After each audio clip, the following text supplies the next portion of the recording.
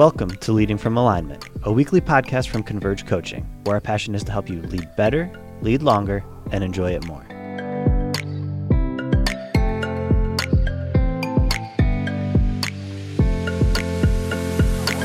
Hello again. Welcome to another episode of Leading from Alignment with our good friend, John Opalewski. How are you today, John? Jim, I'm good. The sun is shining in Michigan in December. That's like incredible, right? It's a great 10 minutes. We should enjoy it. Hey, it's a great time to talk about episode number 119, which is you and your calendar, getting ready for that year's worth of planning and dreams and plotting, all those things. It's funny that the Bible says that we're not ignorant to the devil's schemes. The word scheme is schematos. We get our word schematic. We know the devil has a plan. That God says, behold, the plans I have for you. So there is a plan. There's a default that we can live by that's waiting for us. There's a design that we can live by that's waiting for us. And today we're going to spend some time talking about our calendars. So take it away. Yeah, Jim, as we're recording this, Christmas Day is only a few days away. Yeah, I just marvel every year at how much energy gets expended by leaders in December. Both at the churches they serve and in the families they lead. And we both see the exhaustion on their faces and hear it in their voice in December. And I've actually had a couple pastors in the last couple of weeks tell me, or say to me, John, what have I done? How did I let the schedule get so crazy these past few weeks? And Jim, I think it begs the question, why? Why do we over schedule? Yeah. And I think that's really what I'd like to answer that question today. Why do we do that? And then maybe what can we do about why we do that? Right. Can I say before you do this? Oh, yeah. That there have been times, how long have we been doing this? How long have we been friends? And what's the key message of this ministry? And there's still times I go, what did I do to myself? Yes. Why did I allow this to happen? That the one time I preached or taught 11 times in 8 days. And you said, how are you doing? I said, I'm really tired. I don't know why. You said, what have you been up to? And as I said it to you, I thought, I'm the village idiot. I know all this. And I didn't see it until I hit that wall so hard I could barely get out of bed. Yeah. So teach us again, right? Just say, well, I know this. Like, it doesn't matter what we know. It matters what we do. So as we look at a whole year, these are some good things to be aware of. Yeah. And I think sometimes when we are reflecting, and thinking about this question, why am I overscheduling so much? I think sometimes we think, well, I'm a responsible person. Yeah. And that's what responsible people do. And, I understand that. I get that. Or I've heard this a bunch, I love what I do. Yeah. I love it. It doesn't feel like work. Listen, just because it doesn't feel like work doesn't mean it isn't work. Right. And that there isn't energy being expended. But there are some less than noble reasons we stuff our calendar. And I'd like to look at three of those real quick. Good. And so I'm going to use acronyms and we'll explain them just because I think using acronyms is fun. Yeah. The first less than noble reason we stuff our calendars like a Christmas turkey is FOMO. And I think you've probably heard of FOMO, fear of missing out. Yeah. Yeah. Jim, when I was a kid, I hated going to bed early. And you know why I hated going to bed early? Because I was afraid that there was something happening within the family that I was going to miss. Yes. Yeah. I was number 7 out of 9 kids growing up. And so, my older brothers and sisters were up and I was thinking, what are they doing that I could be participating in? Yeah. And there was this fear. And I think FOMO is a real challenge for pastors. Yeah. I think, and I want to hear your thoughts on this, but I think sometimes we pack our calendars because we fear we're not going to have enough, or we fear we're not growing as fast as other churches in our city. We fear other people's perception of our work ethic. Yeah. And I think perhaps ultimately we fear what will happen if our current gig doesn't work out. So we're just saying, I got to work this hard. I got to run. I got to push nonstop because I might lose my job if the board isn't happy with the results. What do you think about that first less than noble motivator for filling our schedules? FOMO. I think there's a truth to every lie. That's why we believe it, right? Mm-hmm. All those things you just said. If I don't, then this is the outcome. If I do, then this is the outcome. I think you and I both live long enough to know that it's the Lord that builds the house. We are partially responsible for that, but our responsibility is not to do what only He can do and be where only He can be and say what only He can. Yeah, and Jim, you froze up just a little bit there. Sorry. Yeah, that's okay. Just pick up where you left off. Yeah, there's something only God can do, and we're responsible for the stuff that we can do. So it's in partnership, right? I don't create things. I move with what God has created. I don't create air. I breathe it. That's my responsibility. I don't create cheeseburgers. I eat them. That's my responsibility. And the same thing is true. There's this one day in 7 where we literally celebrate the fact that we are not God, and we can rest from our labors and trust that He continues to work in our rest. So that fear of missing out, I come back to this so often in my own life, and maybe I've said it almost too often, but I'm every man's servant. That's my job. I serve every man, but I only have one master. And that master, if he's pleased at the end of the day, that's a good day. If he's not pleased at the end of the day, that's not a good day. It doesn't matter what everybody thinks I am or I'm not. So boy, I feel so bad for guys that like have that board relationship where he's got 14 bosses and they're all deacons. I think a deacon possessed church is harder to serve than a demon possessed church sometimes, depending on the deacons, right? Yeah. So bad expectations. You need to be everywhere and do everything and do it as well as we expect. And it's everybody's people, well-meaning people can set everybody up to fail not knowing it. So it's important that we create those boundaries, that they're known, that if my wife calls, I'll be answering the phone, doesn't matter what we're talking about. If it's my time to go home for family dinner, unless, grandma just died, I'm going home to have dinner and this meeting's over with. That we schedule first things first. And I think of the greater fear of missing out on what might or might not happen at the church is what might or might not happen in your marriage, what might or might not happen in your children, what might or might not happen in your own soul before your creator. So first things come first. Really good. And that should resolve most of the fear of missing out sort of temptations, Yeah, and we'll push up on that too. We'll talk even about that a little bit more because I do want to probe that some more with you. Let me give you a second less than noble reason for stuffing your calendar, and this is OMO, and OMO is overestimating my output. So this one isn't fear-based, I don't think. I think pastors tend to overestimate how much they can get done in a day or a week, and underestimate how much they can get done in a year. And I think there is this lack, Jim, of realism when it comes to scheduling.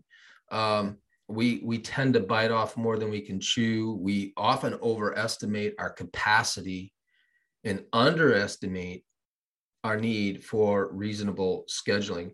I plan my entire week out on Saturday morning. So, my upcoming week is all laid out. And it's a combination of appointments, podcast recordings, writing work that we have to do, preparation for speaking and training and things of that nature. And so when I start, I've been doing that for almost 9 years now, Jim. And when I started my daily list, and I have it right next to me here on my desk, would have 12 or 13 things on there. It was an exercise in futility. It was frustrating. I'd get 6 things done and feel like a failure every day. And you set yourself up to fail every single day. Right. Because I was thinking I can get 12 things done every day. And I'm learning that no, I was overestimating my work output. What do you think about that second one? Yeah, again, I love that phrase. I was setting myself up to fail. We do have control to some degree of the hours in our day. There's always going to be the surprise. There's always going to be the emergency. But I think the other 95, 98% of the time, we're the ones that actually create the dynamics of our input and output. And I would just come back to the FOMO again. Just if you set yourself up to succeed, chances are you will. If you set yourself up to fail, chances are you will. Yeah. So if we look at our calendars like we look at our budgets, we understand the value of $1. And we understand when they're gone, they're gone. And so we treat dollars differently than we do hours. And Yeah. I think if one has real eternal value, it's probably going to be more so the hour than the dollar, or the minute than the dollar. So I would, scheduling your time proactively is the best deterrent to living an overly reactive life where you never get finished. There's never that sense of the finish line. I like at the end of the day when every box has a check mark next to it, and I go home knowing that I've completed what I believe my assignment was for the day. Right. And I think that should happen 80, 90% of the time in our lives. And then there's going to be the death and the birth and the emergency and the counseling that walks in. There's going to be, we're pastors. We move at the speed of the people around us, but we being proactive. That's why I start my day at 4:30, 5 o'clock in the morning, because polite people don't try to get a hold of me until at least 8. So all my internal work is done by the time my external work begins. Yeah, that's so good. I don't have that. I got little kids. I get that. This is a season. I'm in my 50s and my kids are in their 20s and 30s. So it is different for me, but find what works and make it your priority. And FOMO and OMO are gone. Our NOMO, right? I just made that up. That was there's a t-shirt in the making for all of these. There is. Converge. So the third, bad reason I think we fill our calendars too much is DOMO, and that is disorganized method operation. Yep. And I think, Jim, disorganization fuels cram schedules. Yeah. And let's be real. Some of us lack basic organizational muscle. We lead by the seat of our pants. We get comfortable with firefighting. Here's the good news, that we don't have to become an organizational guru to pastor a church. Nope. We do have to learn a functional level of organization. Yeah. And the good news is most of us can do that. Yes. Most of us can do that. So that third one, real quick, what do you think about that as a contributor to our scheduling malaise? Yeah, certainly. Again, if I'm careless with my money, I would expect a certain outcome. If I'm careless with the organization of my time, I would expect a certain outcome. We really do design the lives that we've chosen to live in many ways, not completely. I mean, I'm not 6'4" and playing the NBA. I mean, I can't become something I'm not, but as you understand what you are and you begin to build the environment for who you are to prosper, you should be prospering. So if you're not, if you feel disorganized and out of control and burned out and afraid of these things and got 14 bosses, man, it's time to proactively change these things we're discussing today. Right. And so I'd like to dive right into some ideas about how to do that. Yeah. So if you're listening or watching today and you suffer from one of these three, or maybe all of them, here's 3 ideas I think that will be helpful to you. So if you suffer with FOMO, fear of missing out, get to the root of that fear. So here's a question I challenge leaders to ask themselves. If you're chronically overscheduled, ask yourself this question: what am I afraid of? Yeah. What's broken on the inside of me that's driving me to live at such an insane pace? Yes. So ask him and ask trusted friends to help you sort this out.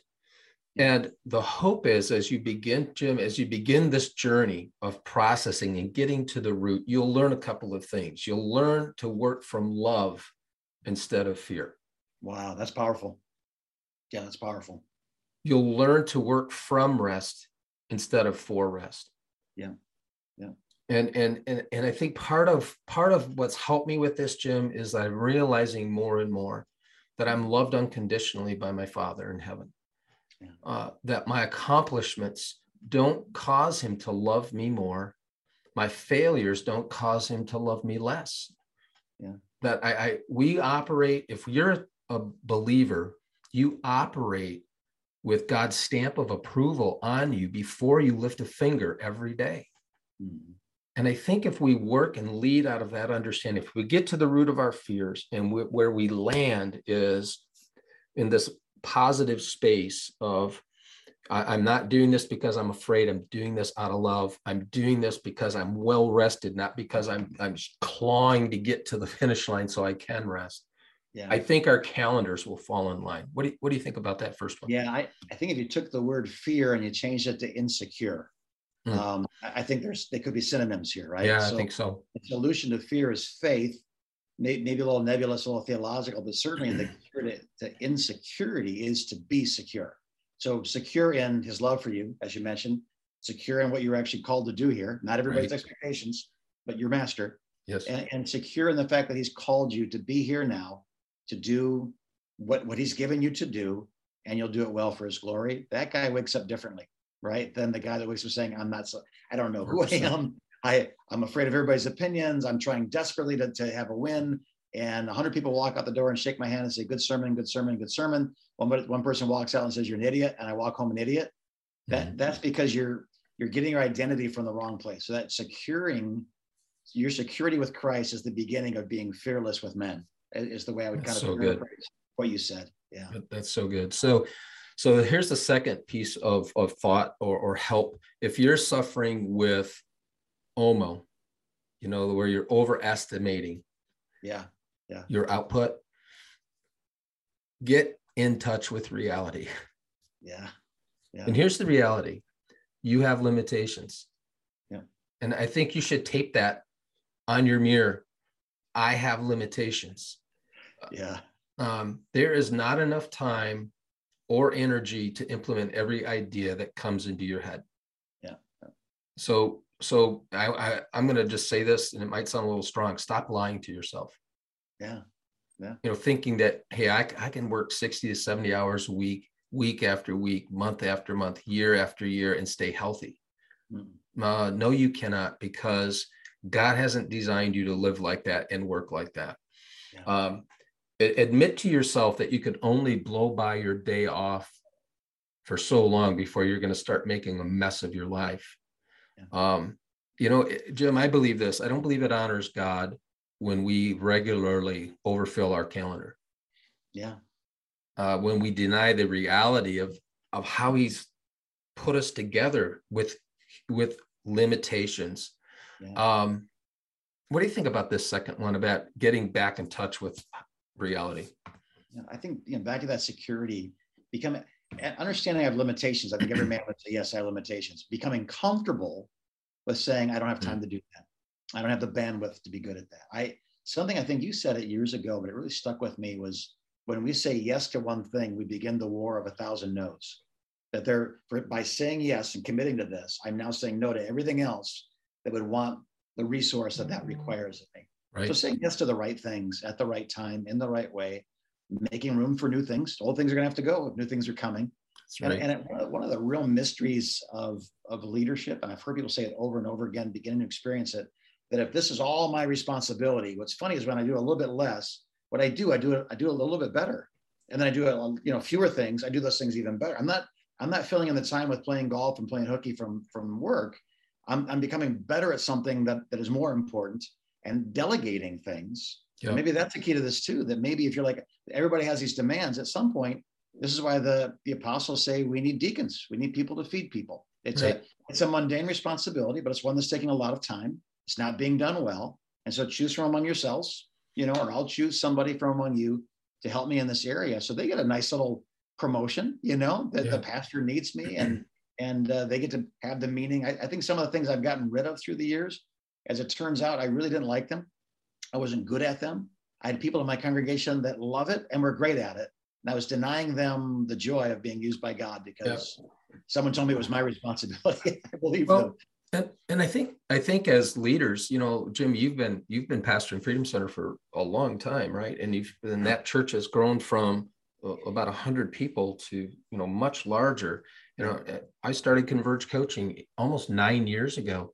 And I think sometimes, this is our baby in a sense. I don't think we say that out loud, but in our minds, we feel that way. And I think for me, and I'll just speak for myself, I won't speak for you, that there are times that letting go, and I'm glad you brought this part of it up, because I think this is part of the problem, right? Can they do it as well as I do it? Right.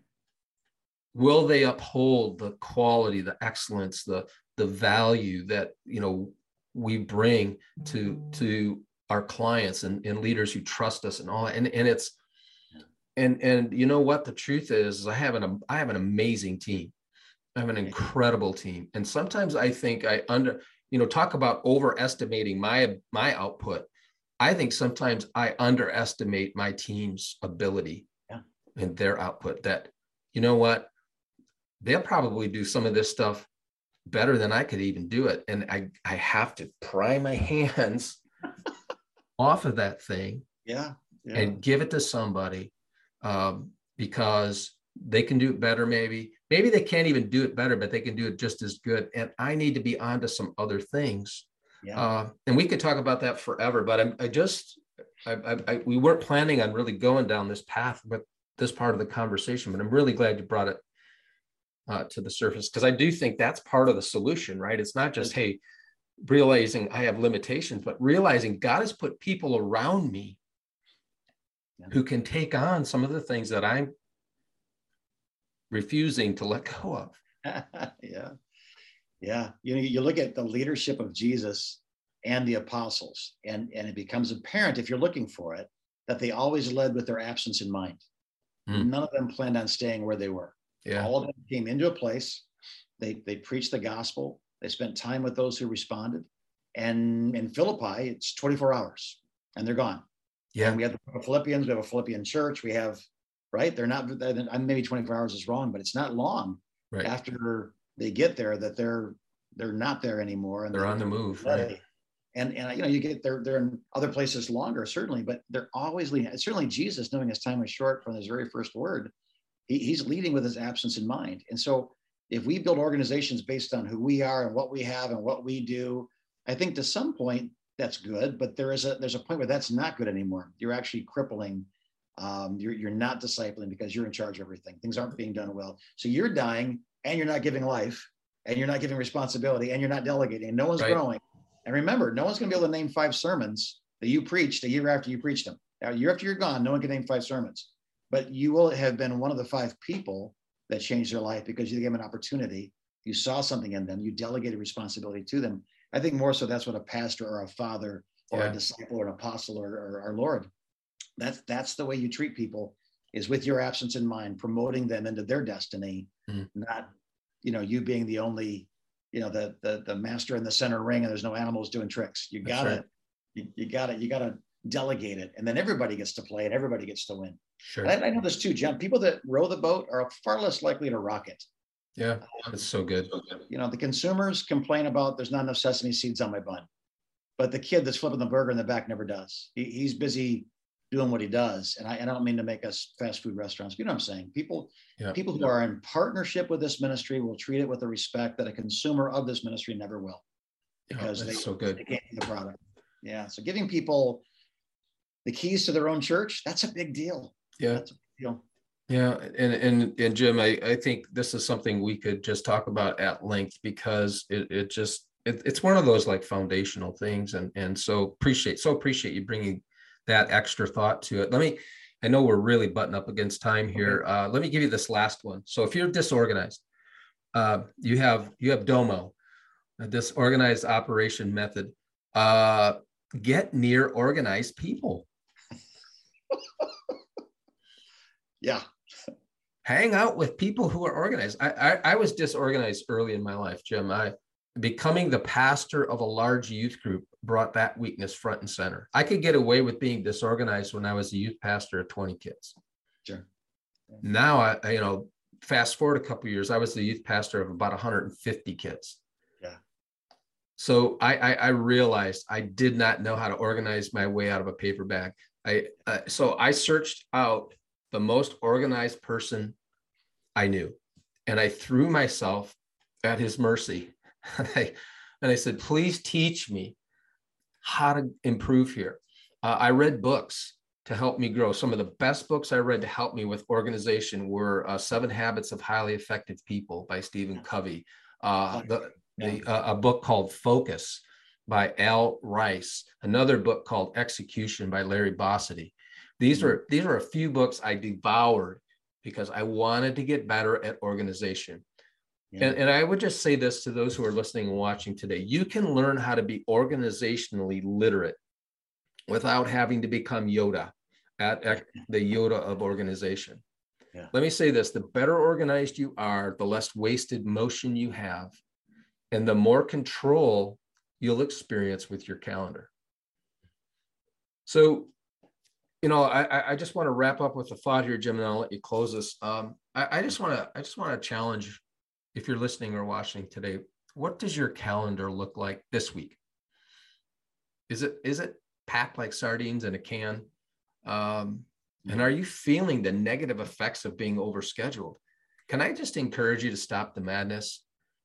Get in touch with your fears, get in touch with reality. And if disorganization is your Achilles heel, hang out with people who are farther down the road than you are in that area.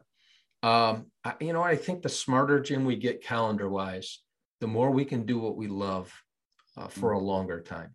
So, Jim, that's what I've got today. That's awesome. I love that. I love that I can say, hey, can you get together for coffee? Hey, I can't. I'm booked that day. When I have 3 hours set aside just to be with the Lord, to pray, to study. And you say, well, you had 3 hours. No, I had 3 hours set aside for the Lord. I had an appointment. I like blaming my calendar because no one gets mad at my calendar.